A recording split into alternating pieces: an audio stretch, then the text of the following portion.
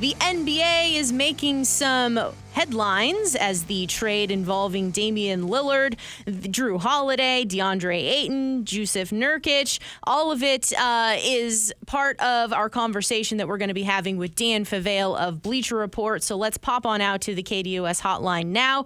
Dan, it's Kayla. How are you today? Thanks for the time.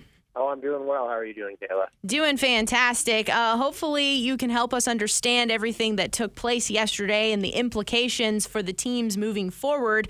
Just as a refresher here to understand the trade that went down yesterday, Damian Lillard to the Bucks, Jrue Holiday, Deandre Ayton, Toumani Camara to the Blazers, Jusuf Nurkic, Nassir Little, Keon Johnson, and Grayson Allen to the Suns. Let's, of course, start here locally with the Suns side of things. Ayton became a hot name to kind of blame around here in Phoenix. You had the extension situation 2 summers ago. You had his name popping up in trade rumors all this offseason before it finally took place. So was it just time to move on? Was the relationship unrepairable despite a new coaching staff? I do think that this hints at the relationship being kind of beyond repair just because they got rid of already, not because of this, but they got rid of Monty Williams and Chris Paul, 2 people that everyone believed kind of graded on Deandre Ayton or didn't have the best relationship with Deandre Ayton. You brought in a new coach in Frank Vogel, who's been known for working well defensively with certain bigs, and so it felt initially like the hope was, okay, maybe we can sort of reboot this, but I do believe, and further reporting might show this, that there's probably still just like a disconnect or a displeasure between both sides, just giving the timing of all this and how close to training camp it actually is. And so the performance on the court absolutely had something to do with this. This makes the Suns deeper. It breaks up some of his contract to multiple players. But I think when you look at what they got back, a lot of this just felt like the Suns wanted to get out of the Deandre Ayton business. So for the Suns, what kind of player are they getting in Jusuf Nurkic? They're definitely giving up more athleticism at that position, moving on from Deandre Ayton. But can he give you big minutes, or in some situations, does he become a liability on the defensive end? I think both are right. He will be able to give you minutes. I know he's had some injury problems, but some of that's been, the Blazers haven't been great. They might have been shutting him down early in certain instances. Offensively, he's probably an upgrade at this point. Deandre Ayton, when he wants to be, is the much better rim runner, screener. But Jusuf Nurkic can make better plays on the moves when it comes as a passer. So he's going to give you a little bit more options out the short roll. He's not a great finisher at the rim, but he is going to go up, not with more force, but he will go up around the basket more often than Ayton. So offensively, you look at what he shot from 3 last year. I think he made 40-plus threes. That should help open up the offense. Defensively is where it's going to get dicey, as you mentioned. I do think there will be many matchups where he will become a liability, certainly in crunch time, definitely in the postseason. We've seen him lose a couple steps. If you can put something in place where you're not asking him to cover as much ground, but the benefit of Ayton is, he regressed a lot, but he could still cover pretty effectively both ends of the pick and roll. You're not going to get that same mobility, that same effectiveness as a ceiling out of Jusuf Nurkic. And so I am very interested to see, do we see Drew Eubanks get a lot of minutes in crunch time? Does Kemeze Metu factor in? Or do we go to, we've seen everyone talk about Kevin Durant at the 5 maybe in high leverage moments. And so that's absolutely something that this team does need to figure out. The Suns, they have too many players right now on the roster for a 15-man roster. I am going to ask this question, and I'm not asking you to be necessarily a predictor here, but when you do look at this team making these decisions ahead of when they have to finalize the 15-man roster, how do you see them kind of making those decisions about what players to move forward with and how best to kind of space the floor, attack it, and seeing those rotations come together? Yeah, I think, look, if you're someone like Josh Okogie or Keita Diop, I think you become, and even Yuta Watanabe, you become way more important to this team now because they're going to need more out of their perimeter defense. And so I think you start to look at guys like, okay, Keon Johnson comes over in the trade. He is super athletic, but he has not shown much at the NBA level. Do you keep him around? Jordan Goodwin, you might just start monitoring, okay, he is kind of like maybe our 4th best ball handler, or is it 5th best behind Eric Gordon? If you don't anticipate using him even as a regular season innings eater on offense, do you get rid of him? Except he provides you with a lot of defensive tenacity. I think everyone is fascinated with the Bol gamble, but I think he's immediately someone, if you don't think he could play, big minutes at the 4 or the 5 or hold up defensively, that's a name that you have to look at. So I think there are some, I don't want to say easily removable parts, but this is definitely a trade you make knowing that, hey, some of the guys that we thought we won when it came to the minimum contract game, they're not going to be here come opening night. Dan Favale of Bleacher Report here on KDOS AM 1060 in the Extra Point. When you look at this Suns team, this is remarkable. There is now only one player from the 2021 NBA Finals team, and that is Devin Booker. Obviously, a philosophy change with new ownership in Matt Ishbia, new system coming in this year with head coach Frank Vogel, new players gelling together. Is it possible that this team kind of gets off to a slow start, putting all these pieces together, finding offensive rhythm, finding their defensive sets, etc. And overall, they're third in the odds standings, but what actually seems like a reasonable tempered expectation for this squad this year? Yeah, so they definitely could get off to a slow start whenever you're just incorporating so many new pieces and just new elements of your team. Because as you mentioned, we're talking about new ownership. We're talking about a new coach. There's just so much stuff that goes into this. I think it helps a great deal that Devin Booker and Kevin Durant already have familiarity with one another, and it helps a great deal that you get to go through a training camp. This wasn't all happening in the middle of the season or even in the middle of the preseason. So I do think that helps. To me, it looks like it's going to come down to what are they going to need to figure out on defense. They're going to have to test out certain lineup combinations. What do you use as your closing 5? Who is your fourth and fifth most important player at this point? That's going to involve some searching, and I think the offense will just be nuclear enough. It can carry them on certain nights. But this might be a team that, I don't want to say punts on regular season games, but they might punt on some potential victories in the search for just self-discovery and knowing better about their rotations. And so being top 3 in championship odds, that feels pretty accurate to me. I think when you still look just at the ceiling of this team, assuming relatively good health, if you can have Beal, KD, and Booker on the floor in the postseason, the teams that I would put in front of them right now in the league, guaranteed, I'd have Milwaukee, I would have Denver, and that is absolutely it. I think it is wide open after that, and I think the Suns should be the favorite to sort of take up that spot as the third in the pecking order of the championship contender ladder. You mentioned Milwaukee here. Let's flip it to that portion of this trade with Damian Lillard now. We heard all offseason long that he wanted to go to Miami. Here he is now in Milwaukee. You had at various points this summer as well, Giannis dropping hints about his future in Milwaukee as he wants to make sure he's a part of a team that's competing for championships. So what does bringing in Lillard do for the Bucks? And does this say we are all in behind Giannis? Yeah, it definitely says that they're all in, and it's a monster move for the Bucks. And I think what got lost a little bit in the translation of the trade from the Bucks' perspective is just how good Jrue Holiday is. This is an all-star. This is someone who is an all-defense player. This is someone who appeared on some all-NBA ballots last year.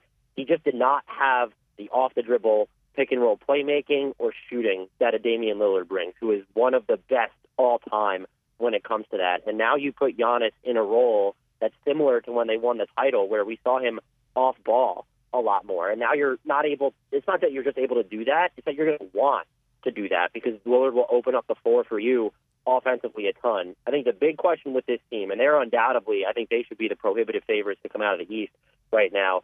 The question with them is they don't really have a wing stopper anymore. They weren't too athletic on defense to begin with outside of Giannis. Now you get rid of Jrue Holiday, who was the guy, despite being a guard, that you said, hey, go defend that team's best player. You don't necessarily have that option anymore. And having Giannis and Brook Lopez on the court at the same time, you should still be able to field a pretty good, borderline elite defense. But when you start to stagger those two, what sort of happens there? What happens in the playoffs when you're going up against elite wings? And that's a question they have to answer. But I think without question, they have measurably increased their championship odds, not just this season, but assuming that Giannis is going to extend, looking 2-3 years down the line as well. Also sticking here with the Bucks, they made a change bringing in head coach Adrian Griffin. So what kind of differences can we expect with this team versus a Budenholzer team with Adrian Griffin now at the helm? Well, I think you're going to see a lot of changes in the offense just because Damian Lillard is there. And so I already mentioned that maybe we'll see more of Giannis off ball as a screener. I think we'll start to see some different stagger patterns. Maybe we'll see Giannis and Chris Middleton playing a lot with bench units, and then you'll have Damian Lillard and Brook Lopez leading other bench units. I'm very interested to see how this team does defensively. They figured out for a lot of last season how to still sort of wall off the rim while not allowing the highest quality of threes. Will Adrian Griffin have them be more aggressive on defense, though, trying to force turnovers as sort of a way to say, hey, we're kind of lacking in talent defensively on the perimeter, could trying to create some extra opportunities in transition or end possessions early while it's a gamble. Is that a way to sort of offset that? And so I'm very just fascinated to see the chess pieces that get moved around by him on defense, because I think that's where this team materially has changed the most looking back to last season. One more here on the Bucks side of things. You touched on Chris Middleton. We've seen it before with this Bucks team that Chris Middleton's health ends up playing a huge role into how far this team can go. So how does the combination of bringing in Damian Lillard maybe negate the huge need of Chris Middleton, but also when he is healthy, how does that just change how this Bucks team is viewed? Well, I think it changes because now he is just unquestionably your second most important ball handler. He's your third most important player, but before he was your most important ball handler, the guy that you would probably trust to run the two-man game with Giannis in crunch time over Jrue Holiday. Now that responsibility goes to Dame. So just sort of nudging him off of that responsibility just makes him more effective by virtue of, now Chris Middleton's kind of this accessory on certain sets in the half court. And I think even when he's healthy, look, we saw he got a little bit of it back in the playoffs offensively, and he looked great. And now just imagine that as the third option on the team rather than the second or sometimes sort of the 1B. He might have to get a little bit used to maybe taking some more catch-and-shoot jumpers, which is not something he's had to do in absurdly high volume, but he's a talented enough player to do that. I think the bigger question here, and this always would have been the question, is what's he going to look like on defense? He's coming off of another knee procedure, I believe. He slipped on that end definitely last year, and you and I have already talked about how they've lost defensive talent.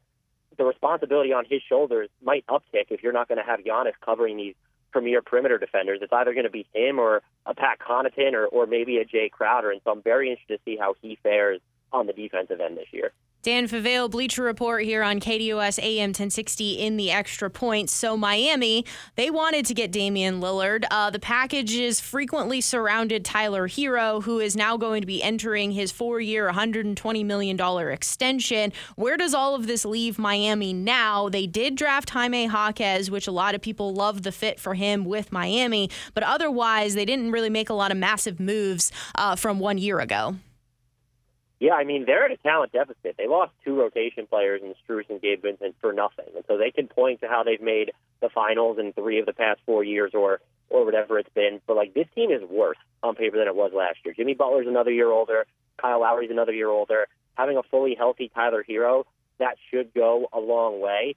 But I don't understand the theory of this team as a contender right now. And they sort of turned on the Jets when it came to the postseason. Maybe they have more of that magic left in them, but their same weaknesses remain. They don't have that frontline partner for Bam Adebayo that they know they can trust in high-stakes moments.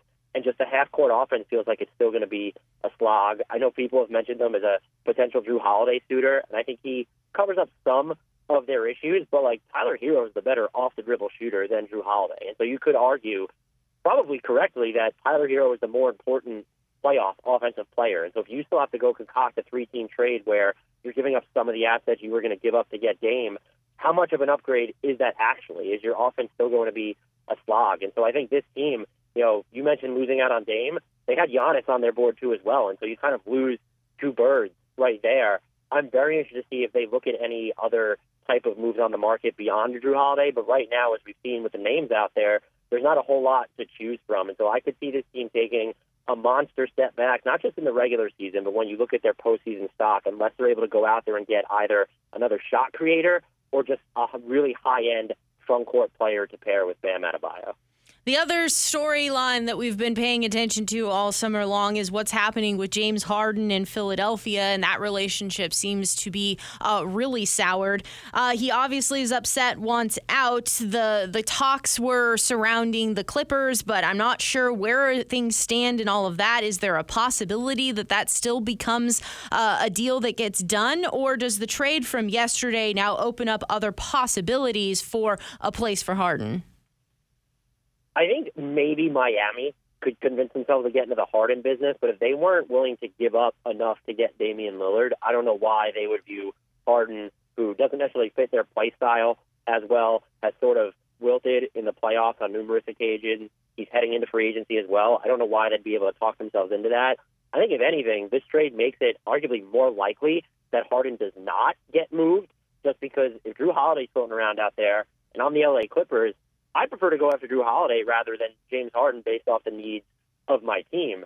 And so if Jrue Holiday, let's just say the Clippers get into that business, or maybe they're waiting to see what other sort of playmaker options open up if Jrue is staying in Portland to start the regular season, that's going to create more of a holding pattern with Harden. And I think still, even after this trade, when you look at other teams that might have been on the margins involved, and maybe a New Orleans or a Toronto, I wouldn't expect those teams to pivot into the James Harden business. And so I don't know that much has changed with him. Maybe it opens up another potential suitor in Miami, but at this point, I would be pretty shocked if he doesn't begin the regular season in Philadelphia. Dan Favale, Bleacher Report here on KDOS AM 1060 in the Extra Point. I already touched on this here with the Bucks as the odds-on favorites to win now at plus 360, Celtics plus 500, the Suns at plus 550, the Nuggets plus 650, the Lakers 12-1, the Warriors 17-1. We haven't quite started camps yet, but we'll be getting to that here soon. So for you, what team or teams are now really intriguing to you that have your attention now? Just to journey off from where the teams that we were just speaking about, I am incredibly fascinated by the Cleveland Cavaliers. They are a team, they added really functional shooting in Max Strus. They have a rotation, and I think when you factor in Isaac Okoro and Karis LeVert, that you go 7 pretty really good, effective players deep. And if you get something out of George Niang, or maybe Ricky Rubio comes back, or Dean Wade kind of factors into the fold, now you're all of a sudden 8 deep. And it feels like people are not, to me, accounting for, yes, the Cavs did not look great in the playoff series against the Knicks. Darius Garland and Evan Mobley are not done getting better. And so you factor in that upward mobility, and then just sort of what else has happened in the East, the James Harden situation in Philly, Miami missing out on Dame. Even the Celtics, they're another fascinating team, really just recalibrating their roster, losing playmaking in Marcus Smart, forfeiting defensive versatility to really lean into a dual big setup with an injury-prone guy in Kristaps, who's coming off a career year, but he's always sort of been all over the place when it comes to growth. The Cavs, I think, could be flying under the radar as, like, I think a top 5 contender in the league. I think they certainly have a case as, well, if it's not Milwaukee in the East, why aren't we picking Cleveland? And so I am just incredibly intrigued by the Cavs and how they open the season and just how they fare throughout the entire year. Dan, it's always great talking with you. Thank you so much for the time, and we'll be doing it again soon. Most definitely. Thank you for having me, as always. Take care. Once again, he is Dan Favale of Bleacher Report.